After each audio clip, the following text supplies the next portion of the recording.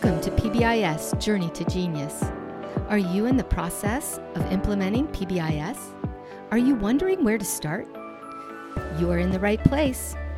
We are here to support you. Stay tuned.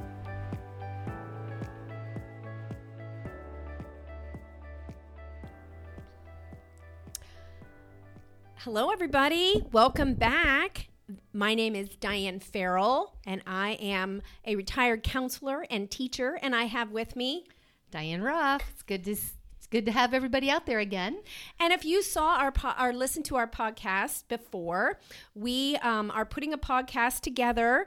Diane and I, so we're the Dianes, Diane and Diane. We've worked together for many years, and we're putting together a podcast called PBIS, Our Journey to Genius. PBIS is a positive behavior interventions and support system, and that we've put in place and helped our school receive gold awards for many years in recognition.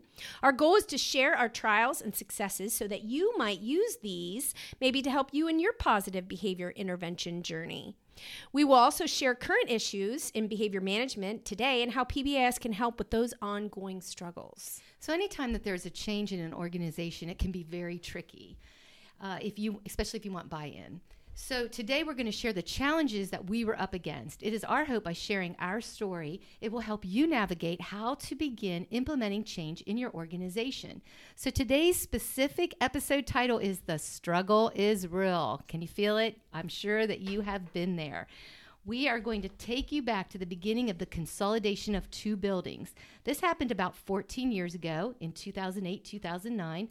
We were a very large building that housed about 850 students with 40 to 45 teachers, and a smaller building with an enrollment of 230 with about 12 to 15 teachers. We built a new school that would bring both communities together, and this is our story today. So I'm very excited to have with us Michelle Nervo. Hi, Michelle. Hi, nice to see you both. We're very glad you're with us. Michelle was principal at the time when we were doing the consolidation, and so Diane and I had the opportunity to work with her, and we had a great time. So we thought that we would bring Michelle on to just kind of share her experience as to what that was like when we were bringing those two buildings together. So Michelle, can you just kind of give us a real quick talk about your education and what brought you into education? Sure, I'd be happy to. So this is year 43 for me. It seems like education is... And she doesn't look it at all. She awesome. looks amazing. Oh, well, how kind that is.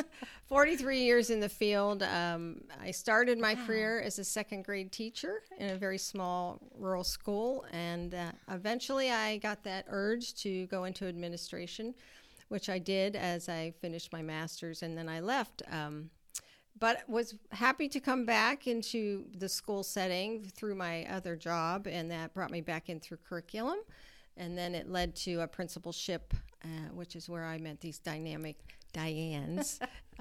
And what I'm doing now is, of course, I retired from being a principal, but I couldn't be done. So I continued on, and I work as a director of early childhood programs for the Stark County Educational Service Center. So Diane and I have a thing that we both did in our episode last time, and we're going to do with every guest that comes, and we want to know their why and their aha. So we're going to ask Michelle, why did you choose education, and why did you stay? So you can obviously, 43 years later, you probably could figure out why. It really just started as all I did was play school. That's what I did. I played school at home. On the weekends as a young child, it seemed like that's all I did. And when I went off to college, I didn't seem to vary from that track. Education was what I wanted to do. I wanted to always be a teacher, and that didn't waver for me. So I didn't seek out other disciplines. That was where my track was, and that's where I stayed until I graduated from college. So I just assumed this is what I'm supposed to do. Yeah, that's great. And you've had an amazing career. So Absolutely. Has there been an aha moment that sticks out in your mind over the years that, is just really cool? Well, probably the biggest aha for me was when I finished my master's and left teaching. I wasn't out too long, and I thought, what did I do? I've left what I love. I left my passion. And at that point, it was probably pretty difficult to go back to the classroom. I was then looked at as an administrator, and it was a little hard to rewind that. So I believe that aha was like, that's where I should have been, stayed. Didn't work out that way, but I did come back to it by being able to be a principal, which brought me back into the classrooms, back into working with staff and being with children again. So that ended my career in my first round before I retired, being back where I wanted to be and where I started. I always wondered why you circled back around to a principal. Look at you. I'm knowing something new about Miss Michelle, and I didn't know that. That's great about these interviews. Well, what we're going to do is we're going to have Michelle rewind her memory, okay, clear back, and this is going to be about 15 years ago now, and when we started this new building. So Michelle was principal at our old building that had the 800 some students that Diane talked about, called M.I. Day Elementary. And then when we built this beautiful new building and brought these two elementaries together, Michelle was the principal that transitioned over. So when that happened, Michelle, what was the climate like that first year when all the teachers came together? What was that like? So from the beginning, it was really an unknown for me. I thought nothing in my career has truly prepared me for this journey. And I spent a lot of time thinking about how do you do this? How do you take a small rural community school and blend it together with something that was much larger? I knew, we talked about it at the time, that for those people at the West building, they were losing their whole community. Yeah. Where yes, we were still in the community. We were right here. All our folks had to do was to, go next door to this beautiful new building. So it was a more of a culture shock, I think, for our West folks and just what they lived on a day-to-day basis and what we did with a building of 800 and some students. So, our folks walked across the parking lot to get to this new place, but they certainly had to pick up everything and move it here to our new building. So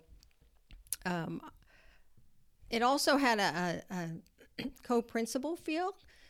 At the time, we had a head principal at West and a head principal at M.I. Day, and now we were coming together, and we look at each other as like, well, wait a minute, who's got more power than the other person? Well, in the beginning, though, Yeah. wasn't Mr. Chaddock supposed to be like 3, 4, 5, and you were supposed to be K1, That's 2, right. or something like that? Good Because it was supposed to be memory. two separate yes. schools under Actually, one roof. Actually, Yes. I had forgotten that. Yeah. I don't think it But worked still out that way. But still, that would be interesting because, Yeah. who does take on the bigger role? Or I guess I don't know really what you know. Well, right. So Yeah. you're in those positions in those buildings. And here was the other piece that I found interesting. You have now blended all kindergarten teachers from each building, and first and second and on up the grade levels. Well, most of our staff would have navigated back to their principal that they had. Yes. Well, just because I'm in second grade, I'm not going to go to Michelle.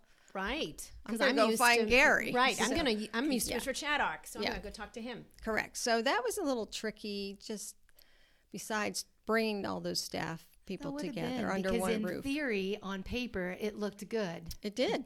But, yes. I'd never even thought of I that never thought of actually, that because either. I thought now, being from the larger building, we just felt these West people just assimilate, it wouldn't be a problem. But I never, until you just said that, thinking I'm a second grade teacher at West, I'm used to Mr. Chaddock. So when I get up there, I'm not going to go to Mrs. Nervo because I'm used to Mr. Chaddock. Yes. And we only have like 12 teachers. We've been a family out there. I'm going to Yeah. absolutely go to That's him. And now interesting. all of a sudden, I'm having to go to Mrs. Nervo, who I don't even know. So Right. I do see that, like, maybe they would just go to Mr. Chaddock because that was what they were close to. So which kind of leads us into obstacles. What obstacles did you encounter as an administrative leader? Obstacles for the teachers. At that time, I was a teacher, third grade. So for me, I didn't really see too many obstacles because I was used to the fast pace of getting to specials on time and all of that. And you were the principal at the other building, so Right. you were still my principal. But Gary was my principal too. See, now that I think about that, I probably did come to you more. Because you were third grade, Because so I was you third should have grade. gone to Mr. Chaddock. Right. Yeah. It was a natural, it just happened. I don't think it was intentional for any of our staff. It just, the whole blending on a brand new building and what you've left behind and now what you're trying to build was difficult for everyone because it was new. We hadn't experienced that. So it was easy to revert to the people that you felt the most comfort with because you knew what their expectations were as a leader, and you could meet those. But now I've just put all you people together into a grade level, and you don't even know each other well necessarily. Right. So those relationships hadn't been built either. And we did try to do a little bit of work ahead of time with that. I remember we did some team building between the two buildings at a camp, We did go to camp, which right? I think was a great idea and a good start. But I remember that camp. yeah, that's a difficult piece when you bring together. So that first couple of years just kind of working. Well, and then Mr. Chaddock was only around for a year. Correct.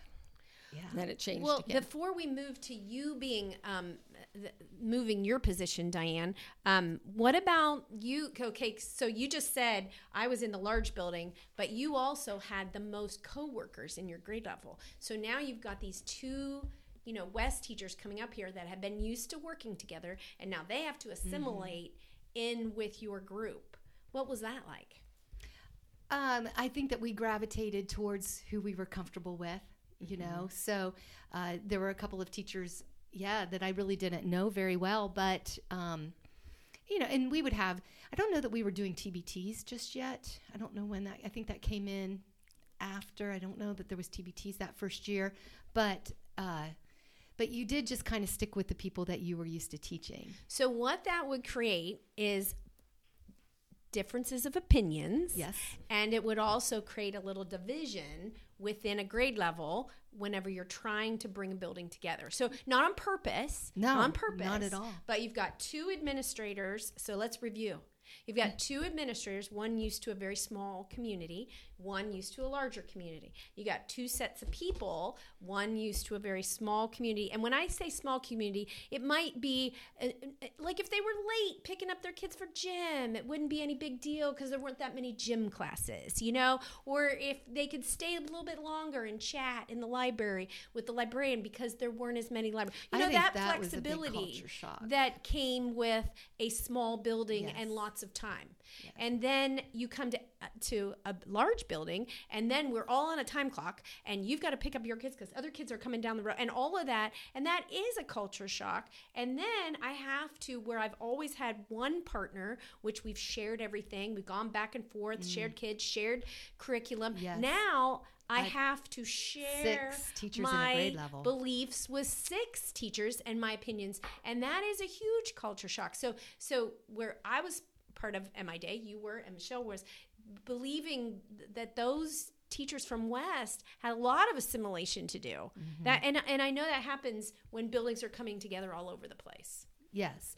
And so maybe the takeaway from this is that if you're in that position of bringing two buildings together, just recognizing the culture shock of the different teachers. And, maybe they're, I don't know, did you pick up on that at the time, that you recognized maybe teachers were kind of not gravitating to each other, but sticking in their own groups? And what did you think, how to fix that? Or I don't know that I picked up on that initially. I think over time, as the months went on, the year went on, and we weren't building relationships within the teams, within the grade levels, then I think I probably stepped back and thought, okay, wait, something's getting in the way of this. What are those things? Why is this not gelling? It should be gelling. They're in the grade level. They're working together. I don't think I probably gave it a lot of thought or enough thought about just how that whole relationship, that trust factor that you have to build in a team, any team. right. So at the time, I probably didn't get it, but as I've reflected back on it now, 14, 15 years later. Yeah, I'm we like, all learn, huh? maybe that would be a nugget that I would probably share. That Yes. you really do need to think about how that impacts what it is that you need to do going forward. And until those relationships and trust are built, I think it's hard to introduce some new initiatives. I think that's, yes. So if you're bringing two buildings together, if you're in that position right now and listening to this, you might not want to start too many like new things, and just be mindful. Really, I almost focus on the adults Exactly. for the first year or the first 2 years. And I've actually heard PBIS is for the adults. I have heard that, and I love that because that gives us a whole framework to work from. But and that'll be for another time to talk about that. But just the idea of focusing more on the adults that you're bringing together is very important. And I know even just from, because we talked about it being from the counselor end, so I was the school counselor at the larger building, and teachers were used to also calling on me for help with their students. West's only counselor was a mental health counselor, was a mental health professional, not a counselor that really helped with students that weren't referred. So for them to even come to me at all was very foreign for them because they didn't see what my position was there. So I felt that they didn't come to me as well because they didn't understand. Now, looking back, because hindsight's 2020 always, is It is. putting out there more of what my what I could offer them, which I didn't. Yes. I didn't because I just felt, oh, the majority knew, so therefore everyone should know. So that is a takeaway. What you said, what I said, is we didn't think about that when So we were that's trying the to assimilate advice this for building. all of you listening. If you're in that spot, some really good information there. Yeah. I like that. So we're going to go on. So we've talked a lot about culture and we've talked a lot about personalities, but we're going to talk about discipline and what it was like with two different disciplines. Diane? Right. Because so now you're coming into the bringing stage. two buildings together can be very difficult, especially different views on how the office should handle discipline. And so what was it like with teachers having different definitions of office referrals? Do you remember back that far before we had any kind of PBIS or anything? I could recall two things. We had staff who would head-on handle a discipline issue in their classroom themselves initially, and they would work with it a while, and then when it went past that, then I might get that call. And then I had staff who just assumed the principal is going to intervene about anything that goes on in their classroom. So there were two different camps. There might have been some middle people, but some people that would be what we would call frequent flyers. I could say there were staff members that were frequent flyers as well. For sure. And because there was no set definition on either way, like what is a major referral, what is a minor referral, what constitutes office, what constitutes classroom, it really is up to the teacher deciding that. And you are right, there were different levels of And I when do it should go to think the office. At West, they did have a discipline plan in place that was the rule violation and the Fun Friday. And the thing about that And is, we if really we look didn't. back, so when we say At the we, big school. we mean the big school, MI Day. Right. But West not only had formed this kind of a mini PBIS Oh, it session. It was a was, discipline. yes. They had also taken that and showed it. So they had done workshops where they had Yes. they had talked about it, they had presented it. So they felt pretty strong about that language and that program at that time. So again, I think that would have been really tough for them coming into such a big building where we didn't have that language at all and probably really didn't do anything with it. That I'm sure that frustrated them. Yes. Yeah.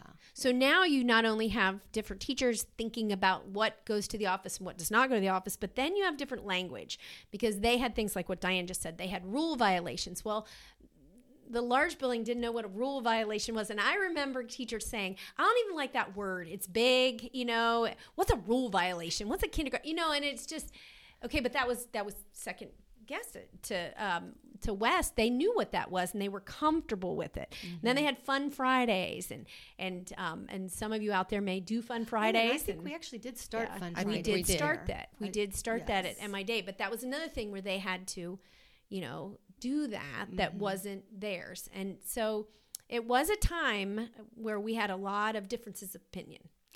And I'm not sure how, how that could change because I think before you can get people on board for one plan, there has to be the relationship piece. So I think there's going to be growing pains the first year. Maybe some groundwork could have been laid better than what we did. I don't know. But I also think that first year is just really focusing on the adults again to build relationships to then help. But Michelle even said that you didn't see that. You kind of I didn't felt see that it coming, relationship yeah. would just grow. I agree. I thought it would just all come together, that it probably didn't need a whole lot of help. And then that's not true. You do have to think that through, and that could have been lack of experience. Never had gone through that before, but I would, if to do it again, would definitely step back. And this podcast is all about I know. is helping people out because people are bringing schools together all the time. So somebody will be listening to us and they'll be in that position. So, yes, we can't go back and fix what happened, but in your defense, just a little bit, because if I remember back, because I was a teacher too and worked with West people, there was a time where we would go out there once a month. They would come in once a month, and we would have meetings, okay, to try to bring the grade level together. Do you remember doing that, Diane? It was like every other one, like once a month. We would have a grade level meeting where we would go out to West, or West would come into us, and that was supposed to keep that little continuity to a degree. But it wasn't where we made any big decisions, and it's not where we made any discipline decisions or the way to run a building or whatever. It was just to know who the other teachers were at the grade level. So in a way, you could have thought, well, they did do an effort towards that, because it's not like now in some districts, you've got so many elementaries, they never get together. So you've got maybe 5 elementaries. Those teachers never see each other. But with us only having 2, we did do a little bit of that. Like, I knew who the other 4th grade teachers were out there. But still, now that we look at it, the climate was so different. The culture was so different that assimilating that without any preliminary, that's where the problems happened. Right. Well, I think that we are at a point where we need to we don't want to stop this discussion. However, we're out of time. So we're going to make this an episode 1. So we want you to join us for an episode 2. The struggle is real. I'm Diane Ruff. I'm Diane Farrell. So join us next week on PBIS, Our Journey to Genius. In this episode, we will continue our realizations of the struggle towards consolidation and bringing 2 communities together. So if you are involved in that and you want to stick around, come back for episode 2.